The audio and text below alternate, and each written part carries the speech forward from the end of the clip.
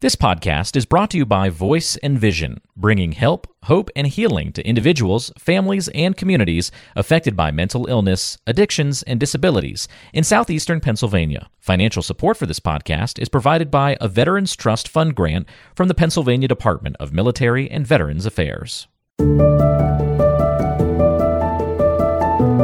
Welcome to Untold Valor, a podcast with a unique focus on veterans, featuring stories of courage, recovery, perseverance, and strength. Listen to hear veterans share their perspectives on what it's like to battle mental health challenges, combat addictions, and overcome other adversities unique to those who have served.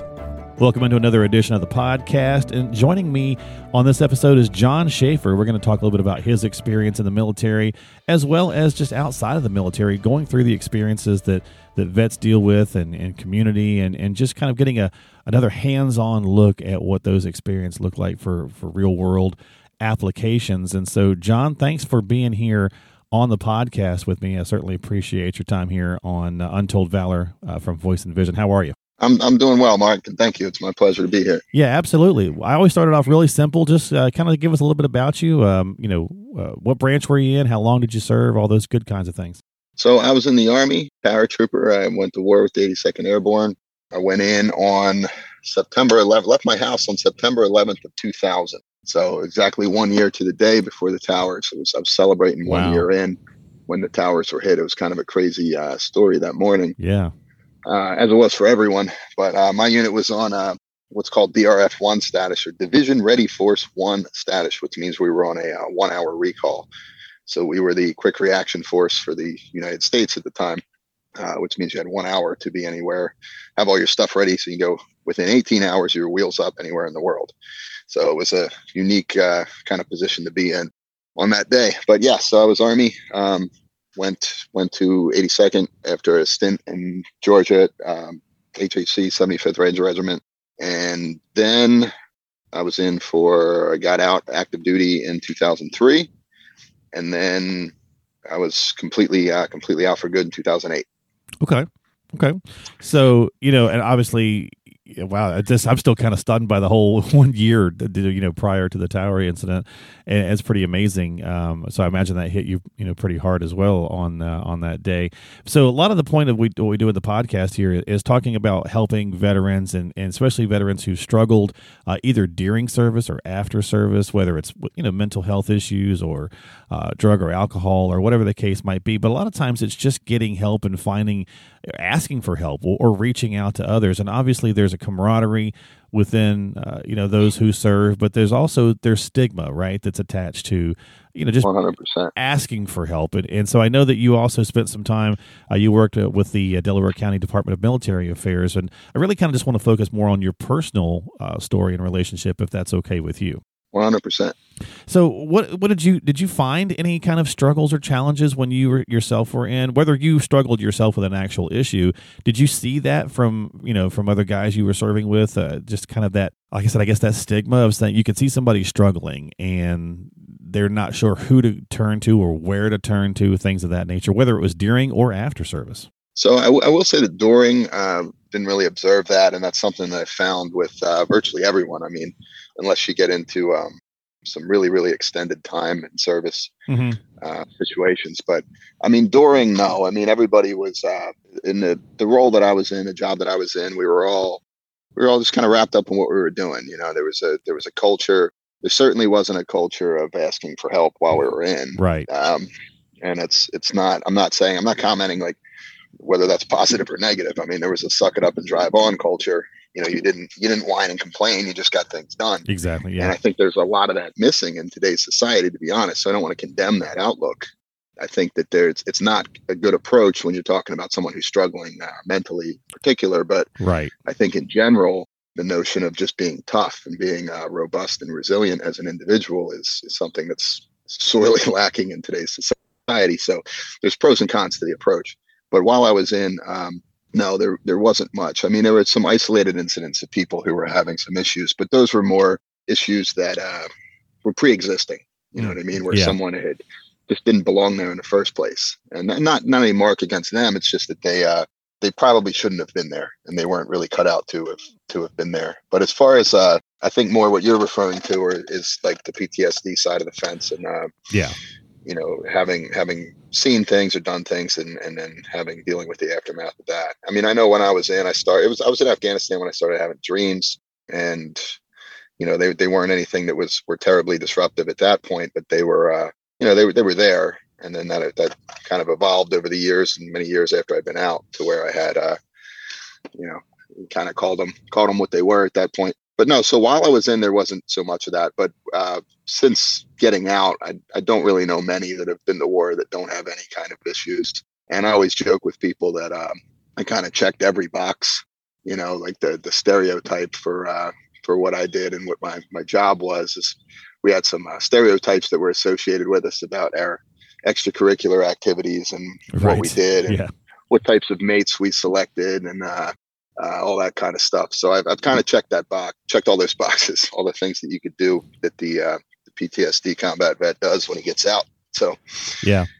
My best friend definitely in the same exact boat. Actually, he was 82nd Airborne as well. So certainly, I'm very familiar with what you're talking about in that regards. And actually, we do a lot of different things together outside. He's been out for a number of years as well, and I found that he really enjoys and for himself, I think he gets some of his personal relief, or exercises his own personal demons, if you will, through helping others. And so, is that something that you've been experiencing and doing as well? Yeah, honestly, I mean, I never knew how to fix myself, but I always had a knack for helping others. You know, he said the same exact thing. Yeah. So I noticed that years ago, and you know, I went through different pockets. I'm doing quite well now. I'm very, very happy with where my life is. But because several years ago, you know, I was really struggling. I've had a couple of very severe lows over the last decade in particular, and they were all there was a, you know, catalyst that took place a little more than 10 years ago to kind of set those things in motion. But yeah, I mean, I along the way, I mean, I could be at my absolute lowest, but I was still working to help others. Yeah. And if I found that needed something, it gave me something to do.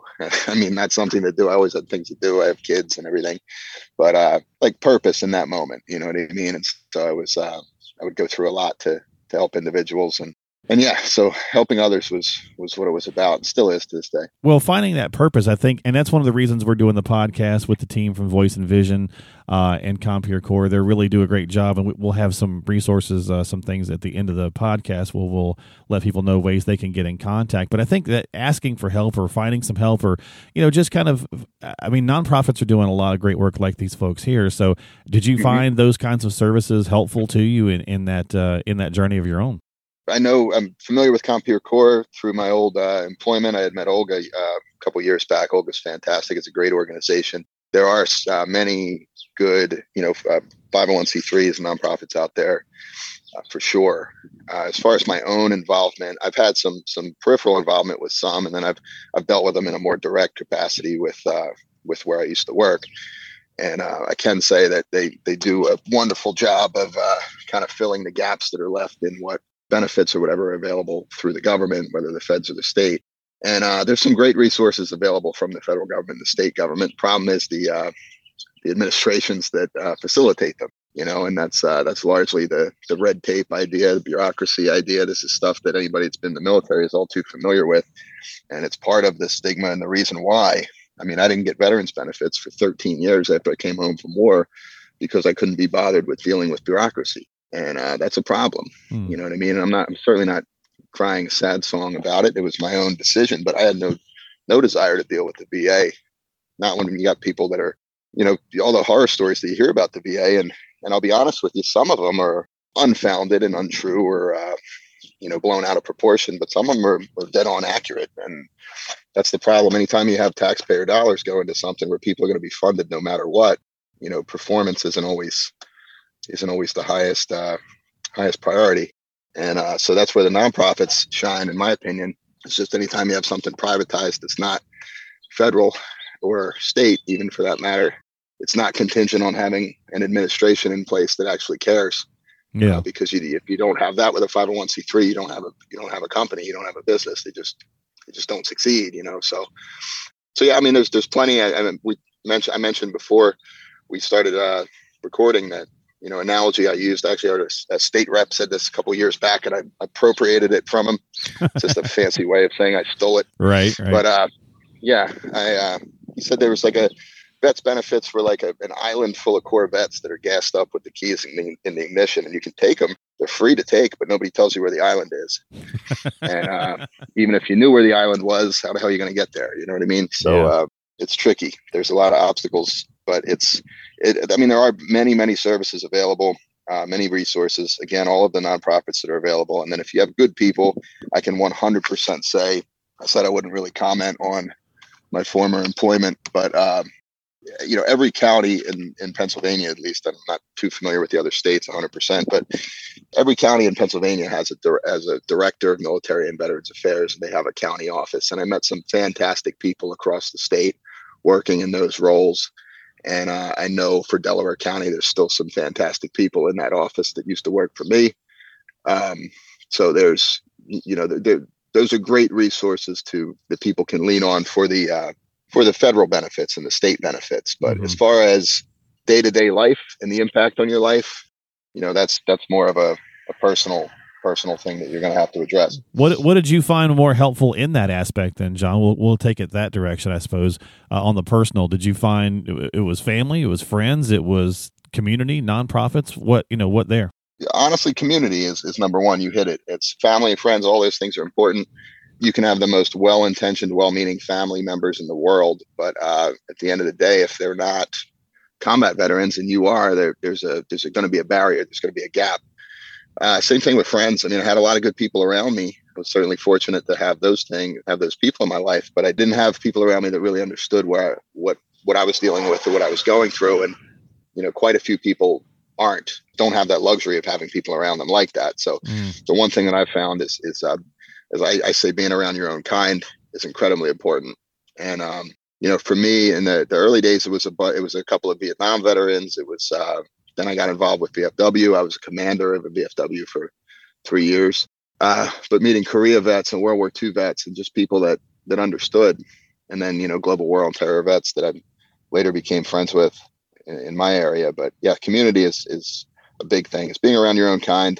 And then just creative outlets. Like for me, I believe that archetypes are a thing.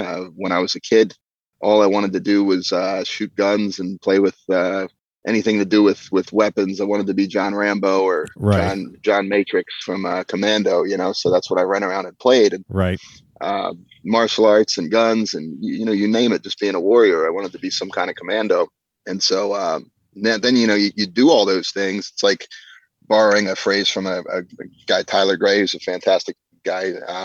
He says, it talks about PTSD. He had coined a phrase called LTSD, which was lack of traumatic stress disorder. So the idea was that, you get trained to be this lion. You learn how to do all these cool lion things, and you get set loose to go do lion things. And then you come home and you're expected to be a domestic house cat. And it doesn't really work like that.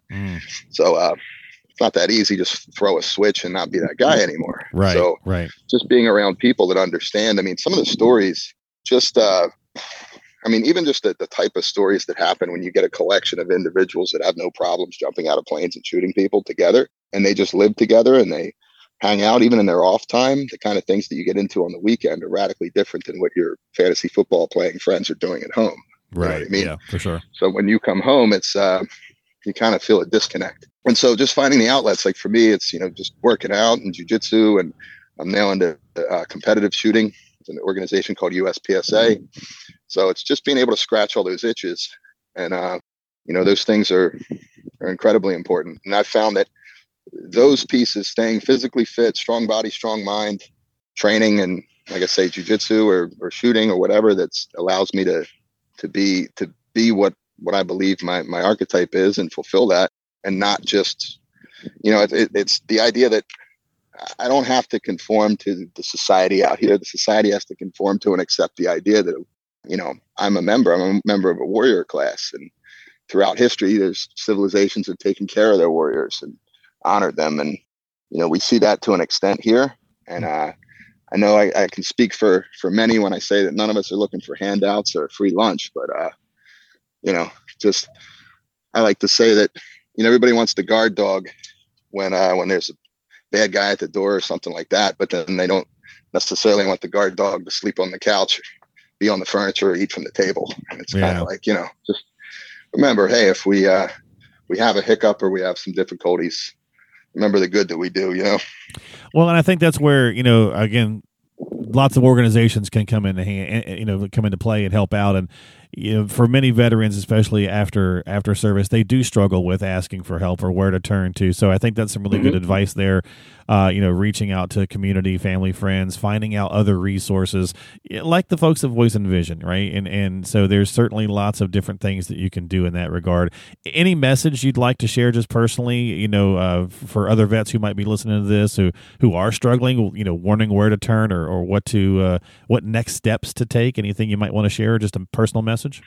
Yeah, I mean, personally, anybody that's out there that would be listening that is struggling or hasn't found it yet, I'll just call it it. Sure, yeah, it's great. Phrase it. It's just that, just remember, I don't know what the language parameters are here, so I apologize, but what a bad dude you are, a bad gal you are. Mm-hmm.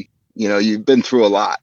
And especially speaking for somebody that's a combat veteran, I mean, you've been through the most atrocious thing that a human being can experience, and you're still here. So you don't let this stuff kick your butt. There's nothing out here that compares, nothing, and it's really easy to come out. And one of the most common things that I hear is like, oh, war was so much easier than this. And war's not easier than this. War's simpler than this. And when I say than this, I just mean, civilian life. And if you feel that way, you feel that way because you don't feel that people understand you. And so you need to get around some people that understands you, but, build your body, strong mind, be in motion. Objects in motion tend to stay in motion.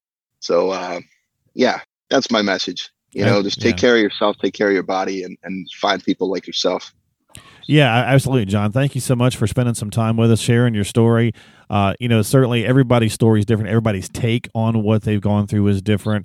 And just finding those outlets. I mean, I think the creative outlets is a great idea. And then finding a resource where you can just talk and get some of this stuff out. And again, that's one of the reasons we're doing the podcast, is to share some of the information from the folks at Voice and Vision and, of course, Compure Core. So we'll have some information going to pop up here as we wrap this up. So if you'd like to learn how to get in touch with them, we'll have all that for you. Again, John Sheaffer, thanks so much for your time. Certainly appreciate you.